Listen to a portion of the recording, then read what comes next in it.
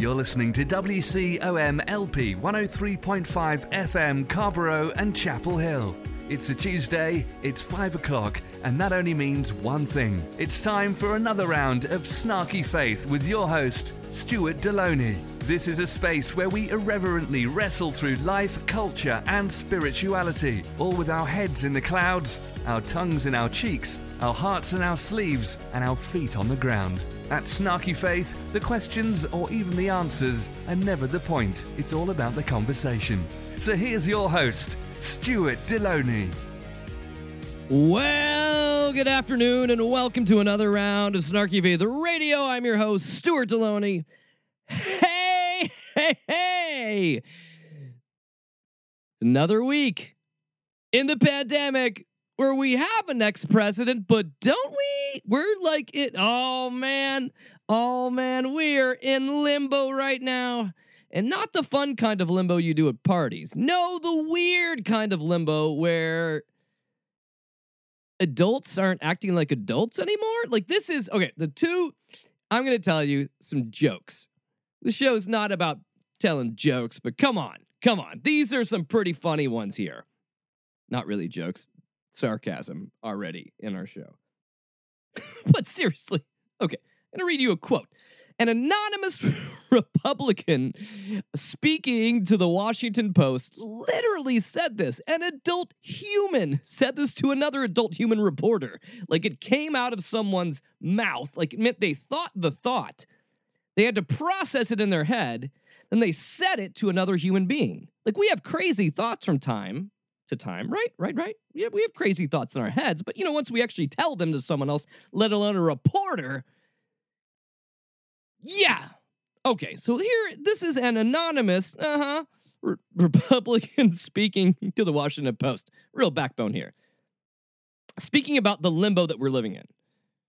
Well, what's the downside for humoring him for a little bit of time?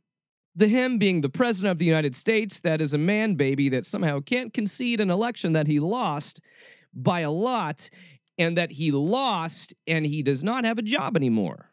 He's having a hard time coming to grips with that, but he's an adult human. But we live in such a weird time where everyone's kind of like dealing with the president with like kitten gloves. Like, don't want to, we worry about his fragile ego. And we know his ego is fragile. We know. We've lived 4 years of his fragile ego. And the fact that these sycophants are still doing this, it's downright funny.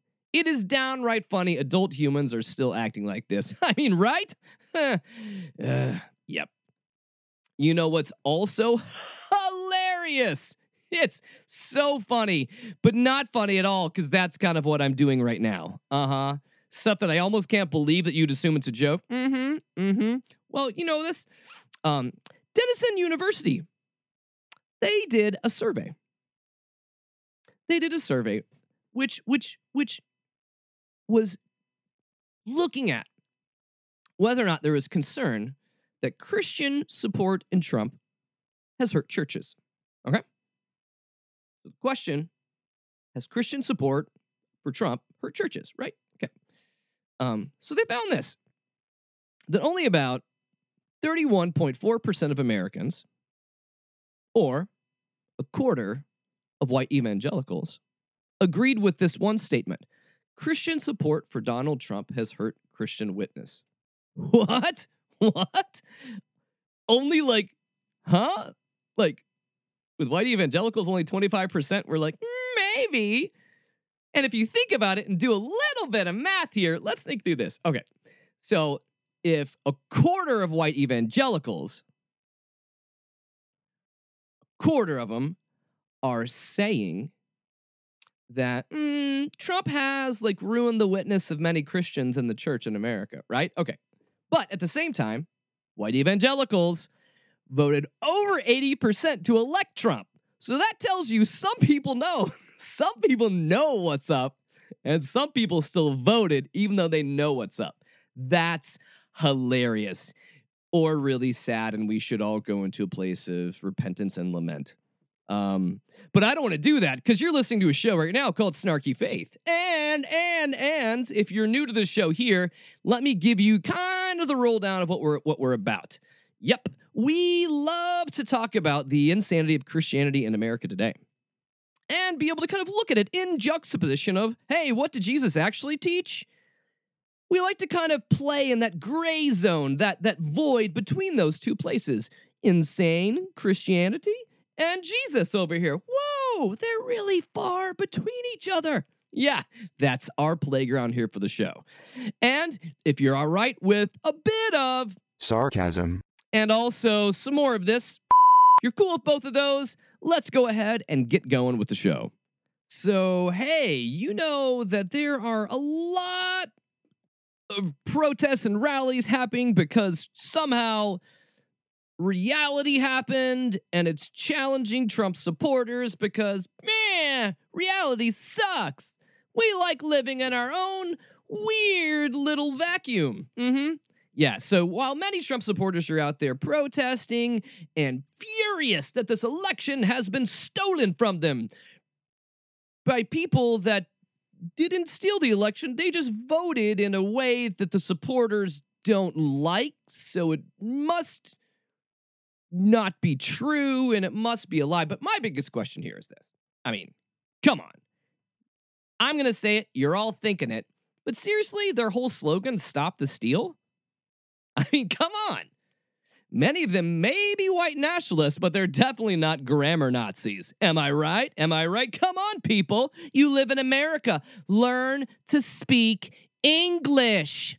Learn to speak proper English, white people. Uh-huh. Yeah. Ha ha ha.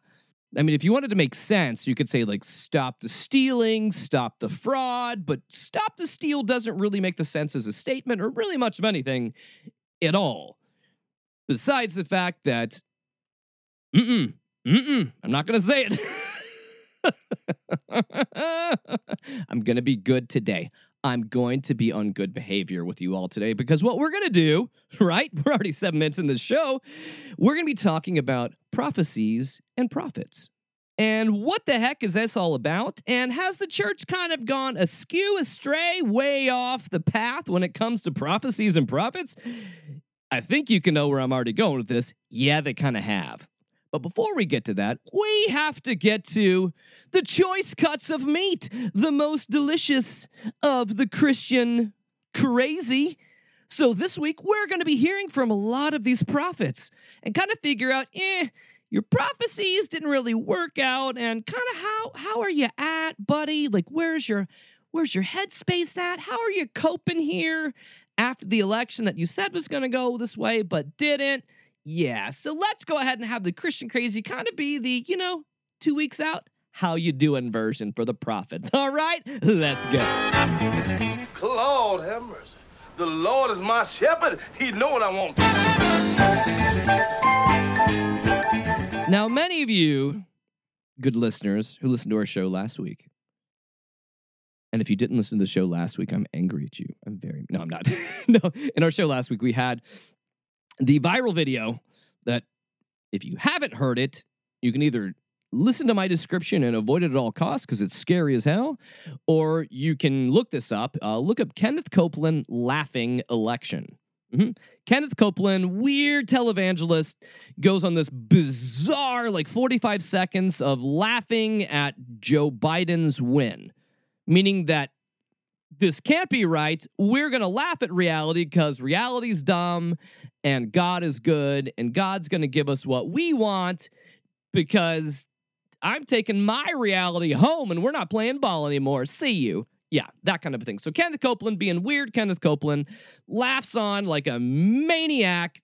I mean, his performance was on the level of Heath Ledger type Joker versions. He's pretty good, man. That dude's got problems. Okay. Just giving you all of that as context. This was just kind of a build-up. So Kenneth Copeland has a daughter. I know. The craziest thing to think about is the fact that Kenneth Copeland has had sex. And I just put that thought in all of your minds.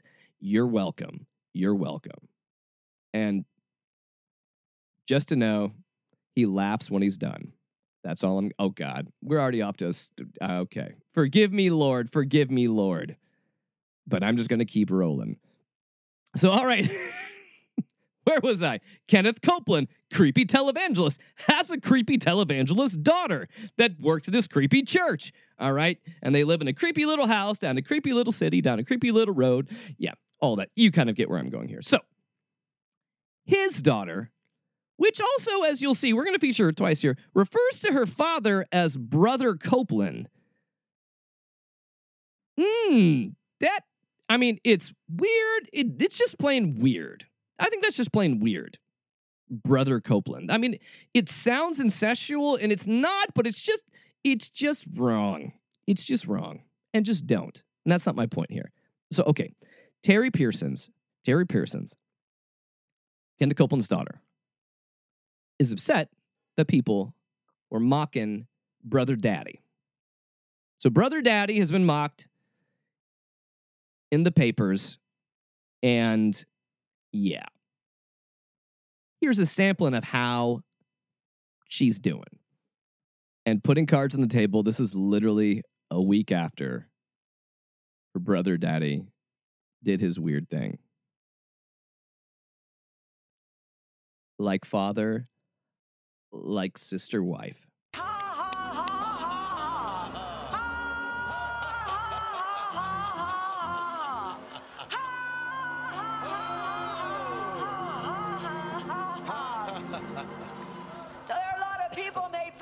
Copeland for laughing in the spirit. Bless the Lord. Oh, they're taking YouTube videos right now. Ha, ha, ha, ha, ha, ha, ha, ha. For the Lord sits in the heavens and he laughs at their wickedness. So translation, my Brother Daddy's a fool. So therefore, I'll be a fool. And because we're both fools, God as well must be a fool. Ha! Ha ha! It's really weird. Like they have like a similar cadence to their weird, mocking, bizarro, like zombie laugh. Yeah. Because Pastor Terry was fired up over people mocking. So, anything to say, Pastor Terry? And so we petition you, Lord, in the name of Jesus, that you not allow the enemies of the church to gloat over the church, to not let the enemies of our president, not let the enemies of those that you have selected, those who stand for you, those who stand for your name, to not let the enemies say we have defeated them. Don't let them say it, Lord. Don't let them say it. Don't let them say it. I mean, seriously, she's praying out that anyone that's going to be mocking her or her father's church, that God would want to...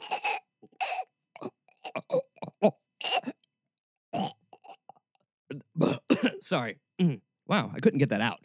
That, someone would want to, mock the name of Kenneth I'm sorry. I'm joking. No, I can freely mock this because the best way to ensure, Lord, that the people don't mock us anymore is that we don't do things that are bat shit fucking crazy and worth of mockery. This is just so stupid, and this is really where a lot of conservatives are stuck right now. And they're stuck in a place for all of us to understand that where their reality, the way that they want to believe life, is being ripped away from them as the real reality, like real life, is moving on. And they're asking of the Lord here to simply just say, God, don't let them mock us. But really what they're asking for here is God to enable their bad behavior moving forward. If I had a kid that went to school every day and purposely acted like an idiot, like just outright, just complete bizarre acting like a complete idiot, my advice would not be to pray against the people that are laughing at my child. I would tell my child, hey, dude, stop. That thing that you're doing, the weird maniacal laugh that you keep doing, like when you stand up on the lunchroom table and laugh like that at everyone else and say, God's laughing at them? Yeah, no, I tell my kid, no, you're crazy and you're the problem. They're laughing at you because not because of your witness, but because you're just a fool.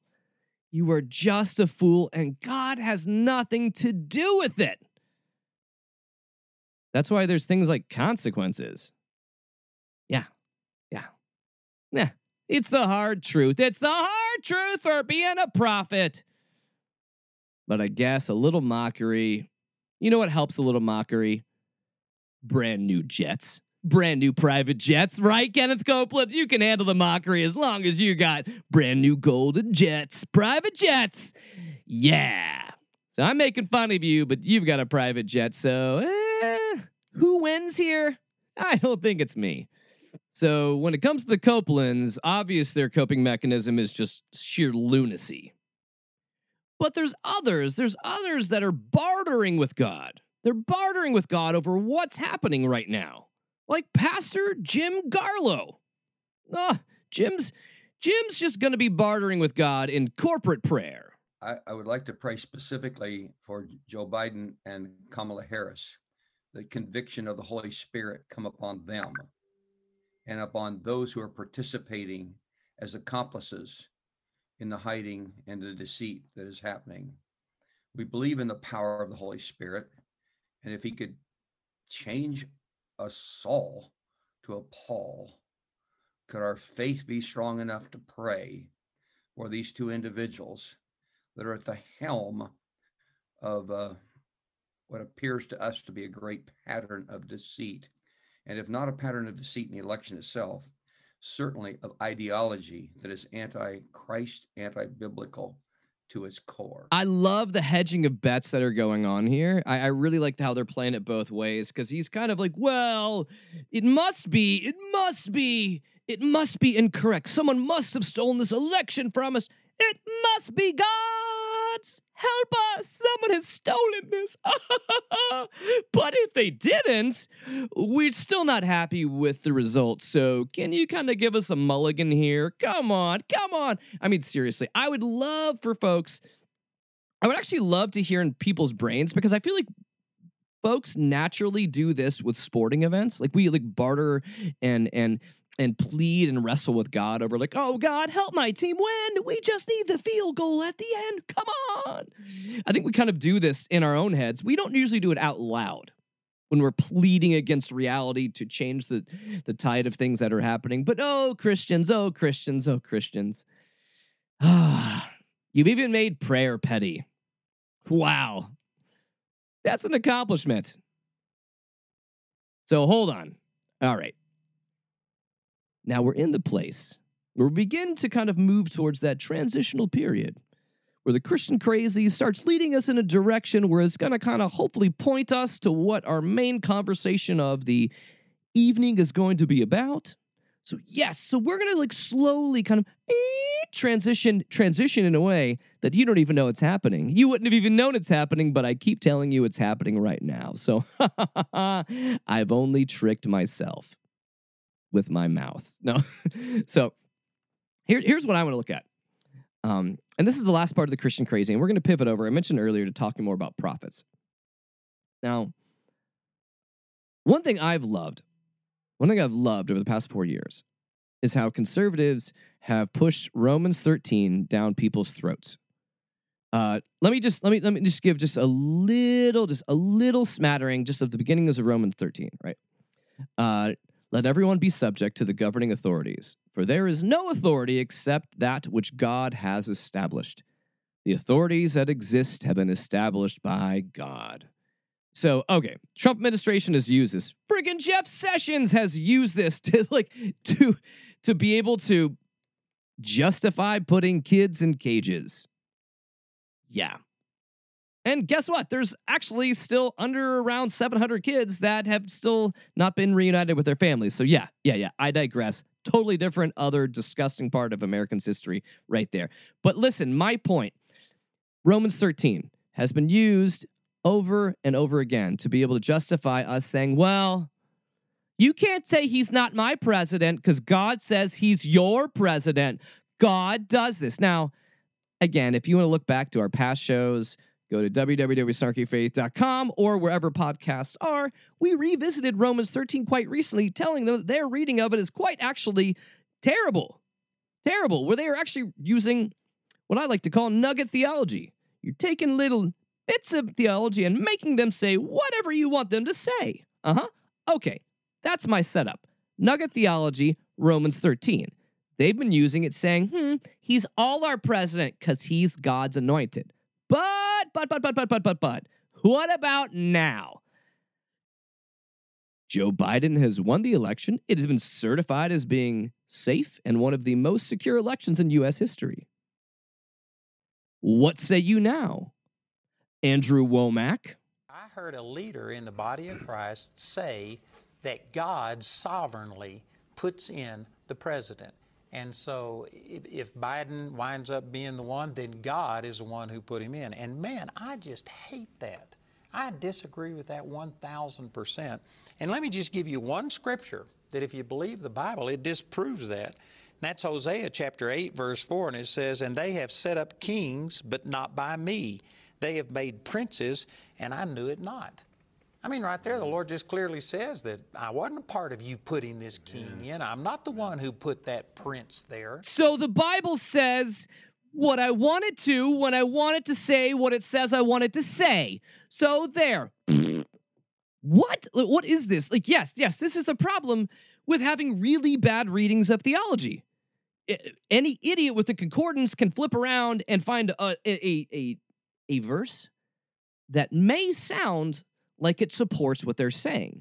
But if you're actually not reading the overall surrounding scripture, well, that's a whole different story. But it's really fun to see conservatives be like, oh, Romans 13. Nah, let's just throw that down the toilet because scripture does say this in Hosea. And scripture says this, and it does. But what about it when scripture says that? Is this and that? Scripture. Man, you're going to make me have to think and read and study. Scripture, you're supposed to be easy and always confirm my own biases and opinions. That's what conservative Christianity is all about. See where I'm getting at? Yeah.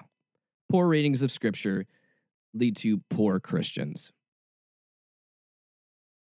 Thanks, Andrew Womack. Thanks. So last up in the Christian Crazy, we kind of have our ongoing dynamic duo. We've got Mark Taylor and Christopher McDonald, who are prophets, but QAnon guys, but they're a mix of a lot of things. They're a dynamic duo that I put them like in the annals of time. I put them up there with Harry and Marv. You remember the Wet Bandits from Home Alone?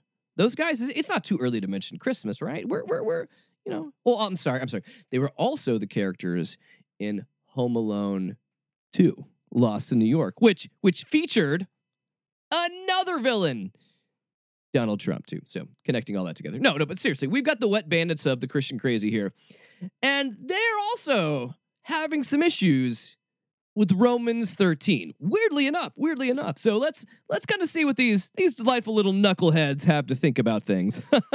It ain't easy being an incel. And a prophet. Seriously, brother, are you going to submit your congregation to Joe Biden? Exactly. Give me a break. Who will destroy faith? You don't think for 1 second he's not going to shut these 501c3 churches down? Come on, Mark. And you're saying you're going to submit to that? You're going to give up your guns, and you're going to submit your sheep to this demon called Joe Biden. Give me a break. Biden's been out there tonight basically blustering this fact, saying, look, I'm going to reverse the abortion rules of Trump. I'm going to reverse all these other rules. I'm going to reverse every executive order, and you're going to submit to that. That's not what Romans 13 says. I appreciate the outrage at the idiocy that they're really just kind of showing out here and flailing in front of us with. That because we have a new president, churches are going to ask their congregations to submit to Joe. But what does that even? Was this a thing that we've done in the past where as we have the changing of guard, as we have new presidents come in, all right, church congregation, you now you need to submit authority to your new president. Oh, those guys. Yes, they are the wet bandits. They are. You gotta love them. Those two little knuckleheads just saying weird words and staying in their weird little echo chamber. May they always stay there. And may we hope they never procreate. Amen. Amen. Amen. And you know that amen means something because it comes from Brother Daddy Snarky Stewart here. That's with you. Because now I'm joking. Okay, so my main point that we want to get to today. We spent our time in the mockery. We had our fun. Now we got to get to talking about what's the real deal, right? Move from appetizer to the main course. So what I want to talk about is this. 2 weeks ago, I had a visit to an optometrist. Now, it had been quite some time since I'd been to an optometrist. She was surprised how long it had been. 12 years. But hey, the main point here is this, is that I had my eyes checked, and amazingly, I thought that I was like, my vision was getting slightly worse, and she's like, no, actually, it happens sometimes. Your vision can actually improve a little bit. And so, yes, my old ancient contacts, they were too strong, and I needed an adjustment so I could be able to see clearly again. And it's kind of been fantastic going like, oh yeah, things are way clearer than they were.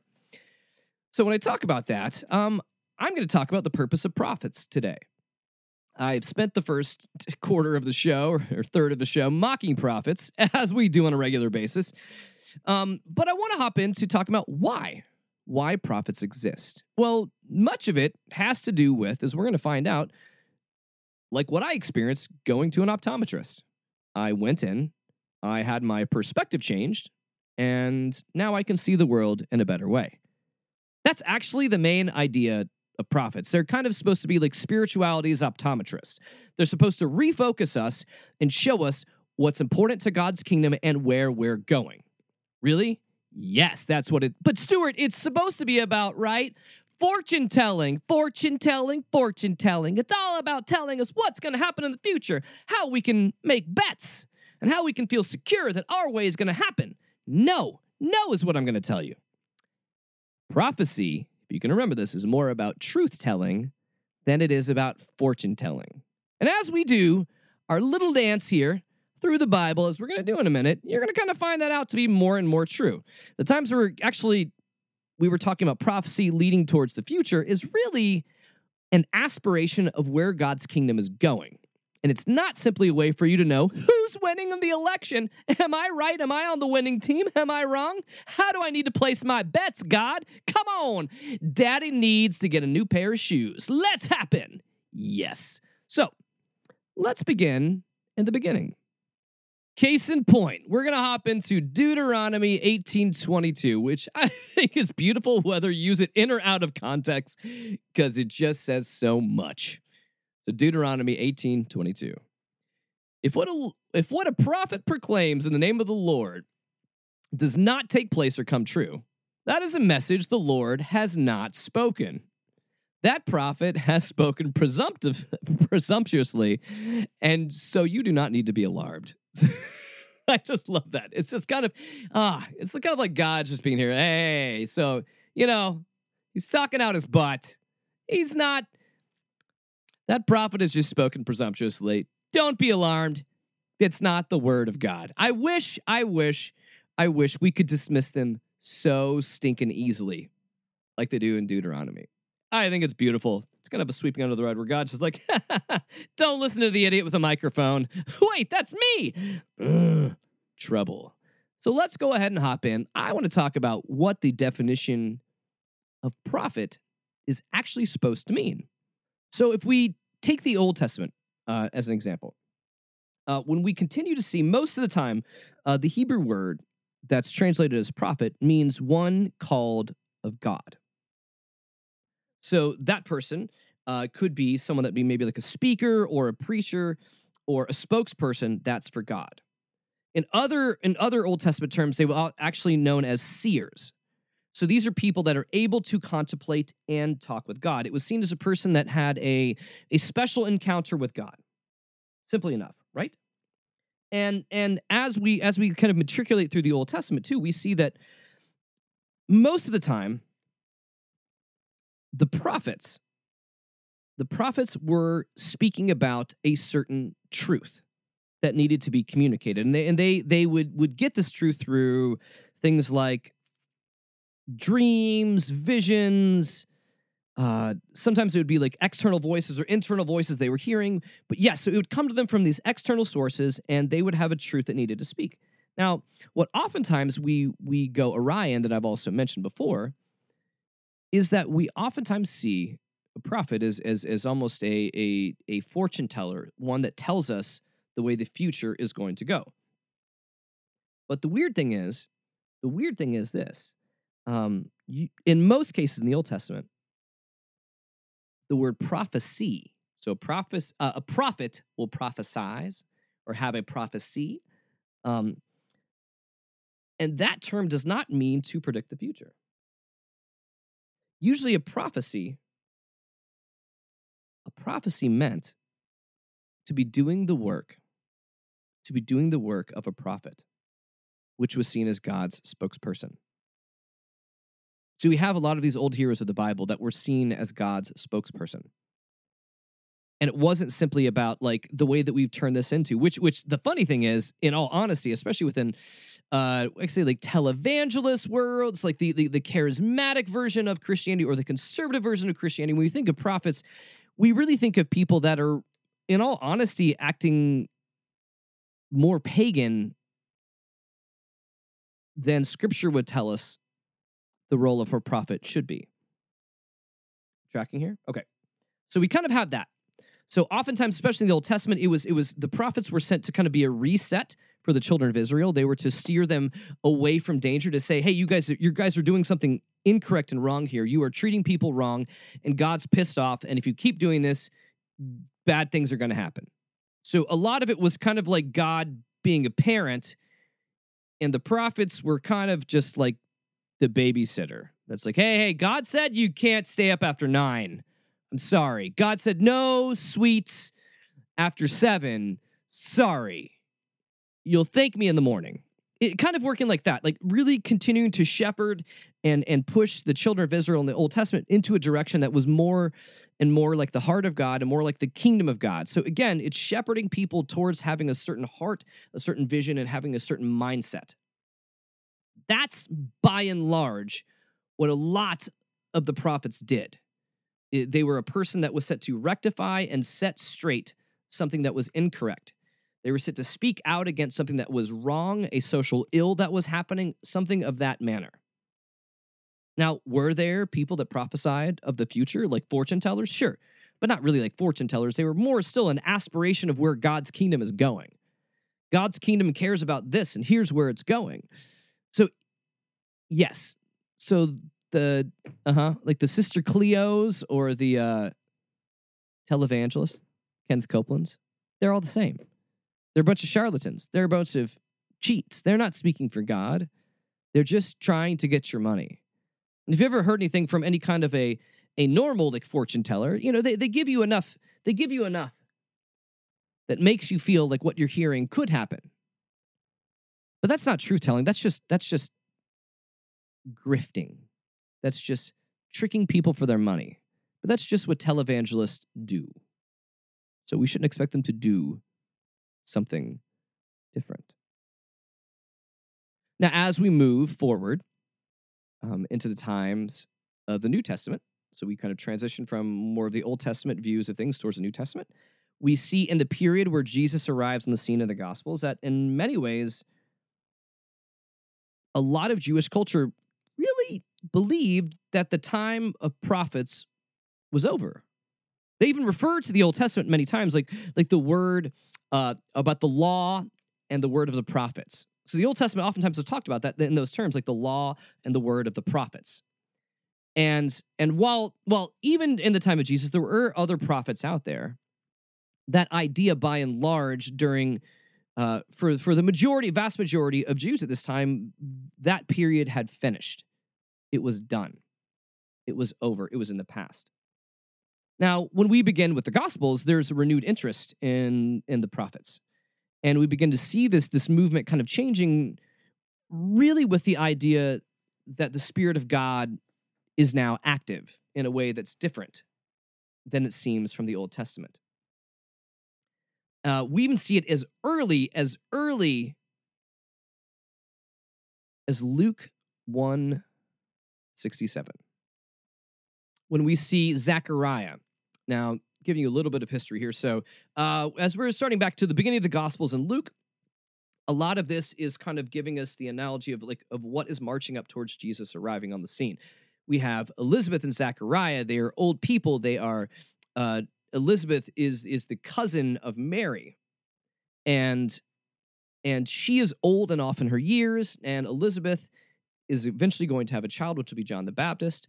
Zechariah finds out that they are going to have a son, and it's a lot longer of a story. So yes, so this is kind of in the time Jesus' kind of familial stuff before Jesus arrives on the scene. So, and it says this in Luke 1:67. His father Zechariah, speaking of John the Baptist's son, his father Zechariah was filled with the Holy Spirit and prophesied. Now, what does he prophesy? He says things like this: "Praise be the Lord, the God of Israel, because he has come to his people and redeemed them. He has raised up a horn of salvation for us in the house of David." What Zechariah is prophesying here is he's laying the groundwork for the coming of Jesus. He's telling his people that this impossibility of happening, these old people that could not have a child have had a child. And Zechariah is laying out the way of the Lord, saying is, God hasn't forgotten about you. God is still alive and awake in the world today. And God is still moving on your behalf, and things are going to change. So, in this way, a prophecy is laying out where the kingdom of God is moving next. And one of the reasons I even bring this up on the show today is because our views of what prophecy are supposed to be are so messed up, and they're so far off. That prophesying needs to have to do with like political powers and, oh, Trump is going to rise up and raise up a new generation through Trump. Trump. Yeah, no. That's just the sound of people being manipulated. They're using the word prophet and prophecy, but they're not doing that. They're simply manipulating people. Because if you look at the Old Testament moving towards the New Testament, now there's many inconsistencies as we talked about before. Romans 13 doesn't always line up with Hosea if we kind of pull out random bits of scripture. But if you look at the overarching narrative, you see that God is moving his people in a certain direction, towards a certain ethic, towards a certain way of living, towards a certain outlook on life. And that way is all boiled down really to the ways and the teachings of Jesus that involve love and compassion, that involve loving our neighbor and our enemy, that involve honoring God and honoring other humans. And all of this is moving us somewhere. See, if a prophecy has to do with us winning, that's not a prophecy. Usually a prophecy needs to require something of us. God is doing this, be ready. God is going to move, be prepared. There's a purpose to that prophecy. Now, when we hear these other idiots prophesying about, oh, the Lord's going to give Trump a huge victory, a landslide, what is that required of us? Nothing. So that's just a boastful statement. Why would God lay down boastful statements when we know the kingdom of God is about love and compassion and moving people towards a more whole ethic of how we deal with each other and how we treat each other and how we love each other, right? So if we know God's moving in that way, why would God be saying, landslide for President Trump and Pence? No, it's idiotic. People have usurped the name of God much like the Wizard of Oz was the tiny man behind the curtain. It's the same thing here. And as the Gospels unfold, even that version of prophet begins to kind of morph and change too, that it becomes more of a person who is speaking and walking out the will of God, and that's under the influence of the Holy Spirit. And this isn't some sort of a weird, charismatic, like spooky idea of this. No. This is about truth-telling. Truth-telling that cuts to the core of where we're at right now in reality. Future-telling sends us way off. It makes us think about heaven and beyond and everything else, right? The Word of God should keep us very, very, very grounded in the here and now. Because if the Word of God isn't keeping us grounded in the here and now, if it isn't being something that is revealing current truths and taking away certain inaccuracies in our perspective, when God is trying to realign the way we see things to increase and correct our vision, it's meant for changes in us and in what we do now. Prophecy has too much to be, like nowadays, we've turned prophecy into a dirty word. It has to do with like fortune telling and looking down and making the children of God feel like they're going to get rich or wealthy or some other BS. No, God doesn't care about that crap. I'm just going to tell you that. Does God care about you investing deeply in the world that's hurting and broken around us? Yes, God cares very deeply about that. Does God care about people that are being marginalized and maligned and treated as if they are subhuman? God cares a lot about that. I mean, if we are all created in the image of God, we are all owed dignity on some level. And we are called to love and to be compassionate and to be graceful towards one another in that. So if our prophecies aren't requiring something of us, if our prophecies aren't grounding us firmly in what work needs to be done now, and if our prophecies aren't pointing us to a more Christ-like future, it's just a load of shit. It's absolute BS, and it is a load of shit, which is really the nicest way that they put in Deuteronomy 18:22. Again, we'll review that one. What if a prophet proclaims the name of the Lord and does not take place or come true? Well, that is the message the Lord has not spoken, and that prophet has spoken presumptuously. So don't be alarmed. Essentially, that guy was speaking out his ass. Don't listen to him. The kingdom of God is a kingdom of God, is a kingdom of God, and it continues to move in the same compassionate and servant-like manner. That's it. If you're hearing messages that make you feel great and awesome and that somehow you just won a timeshare and a free trip to Florida, yeah, those aren't prophecies. Those are marketing and advertising. God's word requires of us to give of ourselves to help make the world a less broken place. Does it involve us going, ha, ha, ha, ha, ha? No. That's what insane people do. So let's stay away from that. God's prophets and the prophecy of God, which would simply just be speaking God's will and what God wants for us and where God is moving, should inspire us to be better, should inspire us to make the world better, should inspire us not to be crazy lunatics. It should inspire us to be more like Jesus and pour out more of ourselves for other people. So in summation, prophecy usually requires something of us. Prophecy very rarely is about just telling you, hey, everything's fine. You don't need to do anything. Just sit back and kick back and just keep doing what you're doing because you're on the winning team. No, it's not about that.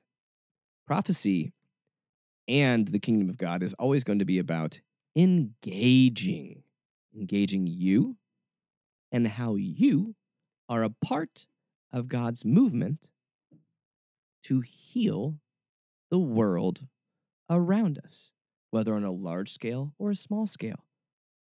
Because that is the gospel. That is the gospel. The gospel requires us to walk it out. It requires us to embody God. It requires us to be present and to show up. And it's a little, but it's also a lot. So as we round third and are heading home here in the home stretch of our show, I wanted to really bring us back around to what we've been talking about and to really help that conversation about prophecy focus us better as we move forward. And we've talked about how most times prophecy is about telling truth about what is happening now. It's revealing truth that needs to be seen or needs to be heard. And we've also seen, too, that prophecy can kind of point us in a direction of where we are going. Where is this taking us? Where are we headed? Where is the vision for where God is moving next? And we are in a time where I feel that prophecy and prophets are needed. I feel like the truth matters. Truth matters. And in a time where we live in a deeply divided nation, and it seems like there is right and left truth, where it seems like everything just seems to fall into like people's subjective truth. I think that sobering reality, that morning perspective where we shine light onto what's happening, I think that is the truth that needs to be spoken again and again. The divides that we've seen that have happened in our country, they come from deep wounds and deep problems that aren't going to go away due to politics. I mean, one of the gifts I can say that Trump gave us was chaos. And through Trump's chaos, through Trump's way of disrupting life, I think it really made us look at things in a different way. I think that through Trump's chaos, it gave us an opportunity to see that racism is alive and well as it was 50 years ago. I feel like it's the sobering truth that we have not learned the lessons of our past and are due to repeat them if we don't handle them. Now, going through chaos is hell. But it also gives us a perspective on the work that still needs to be done. And so with that, I want to focus us in that same spirit, of praying for where we're at and also praying for a vision of where we're going. To be able to see that as prophecy. And this week, I read what I believe to be a prophetic prayer that does speak to that. And this is from Jim Walls and Adam Russell Taylor. And the prayer is called, "For this vulnerable nation, Lord, hear our prayer."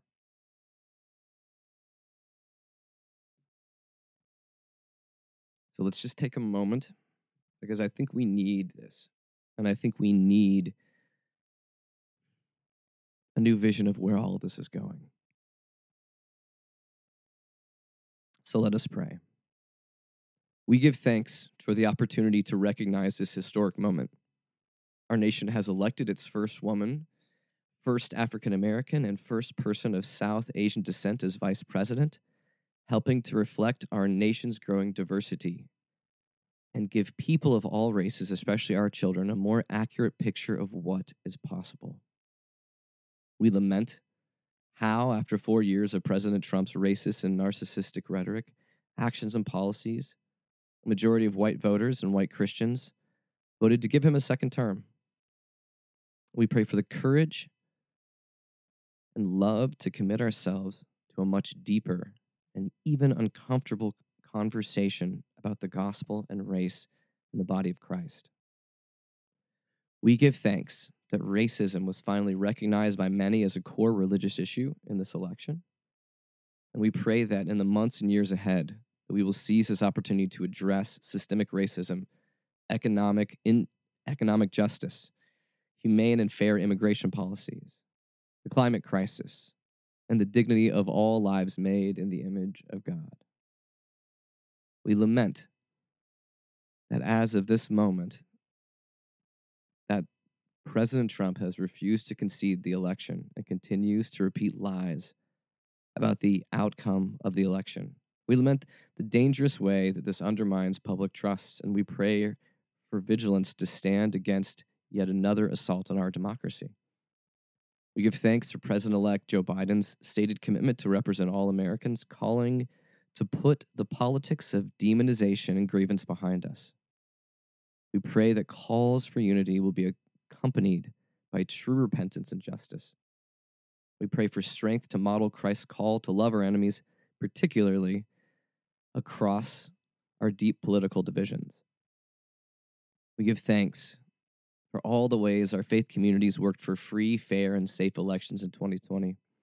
We give thanks for the courage of thousands of multiracial and interfaith poll chaplains who helped protect vulnerable voters from both suppression and intimidation at the polls. We give thanks that the election was won fairly, with the largest number of votes in U.S. history, and with no widespread evidence of irregularities or fraud. We lament the great damage members of the Trump administration have done by continuing to deny the election results and casting doubt upon our civic institutions. We pray for the protection of career government employees as they work to provide a peaceful transfer of power. We pray fervently for more Republican leaders to put our nation over their loyalty to Trump and to show courage over fear of his political influence. And we lament our deep national pain and loss over COVID-19. We pray that we can put the country's needs amidst this terrible pandemic above all other political divisions. And we pray for a new, bold coronavirus response guided by science and public health that will include a successful vaccine rollout. And we lament the ways we have been complicit in the systems that enable the rise of Christian nationalism and harm it has caused to so many. Give us the strength to root out injustice wherever we find it, including in our churches. And we pray that we will all commit to both healing and transformation. And while this won't be easy, we know that all things are possible in Christ. And as we pray this, and as we use this to focus ourselves on what's next, we need to be grounded. We need to be grounded firmly in now and in reality. We need to be awake and sober to understand what is happening, the good and the bad, and also looking for what's next, whether it be around the corner or several miles down the road. There's a lot of work that we all need to do to continue to lean towards healing where we are at. And the great thing is this. It's that we're not alone in this. It's that you are in a specific place to be a truth teller, to be a prophet, to speak truth, to go after justice. That's your job. That's my job. That's our collective job. Because the world feels certainly crazy to me. But the remedy is ordinary people showing up and doing the good work of serving others, loving others, standing up for others, and acting with grace and compassion. And as we end this broadcast, just a reminder that you can catch this show and past shows on podcasts at www.snarkyfaith.com or anywhere you listen to podcasts. Just look up Snarky Faith. We're there. Have any questions? Have any feedback? Have anything else you want to tell me? Reach out to me. questions@snarkyfaith.com. I respond. I love it. Whether it's the good, bad, or the ugly, go ahead and send it my way if you got something to say. We'll talk. But as I send you out into the world, we've talked much about prophets in the past. Well, I'm going to read a little bit about one of our modern day prophets. It's for a little ways into the past. Not quite the Old Testament, old days, but I'll harken back to the 1980s. And this comes from the prophet Phil Collins. And I think it also speaks to where we're at today. And the prophet Phil Collins said this. He said, there's too many men, too many people, making too many problems, and there's not much love to go around. Can't you see this is the land of confusion? Now, this is the world that we live in, and these are the hands we're given. So use them, and let's start trying to make this place worth fighting for. And this is the world we live in, and these are the names we're given. So stand up. Let's start showing just where our lives are going to. So that's it, folks. It's down to you. It's down to me. Do we have this? Yeah, I think on our own it'd be pretty tough. But we're not in this. We're not alone. I think we can do this. I think we can go out and continue to make the world a better place amidst COVID, amidst political chaos and craziness. Nope. You just go out and be the difference. You need to be the difference in the space that you occupy. And that's as much as I can ask from you, and that's actually a big ask, even in that. So let me send you out into this world with the holiest amount of grace and snark and peace. I'm out of here. I'll catch you guys again next time. Peace!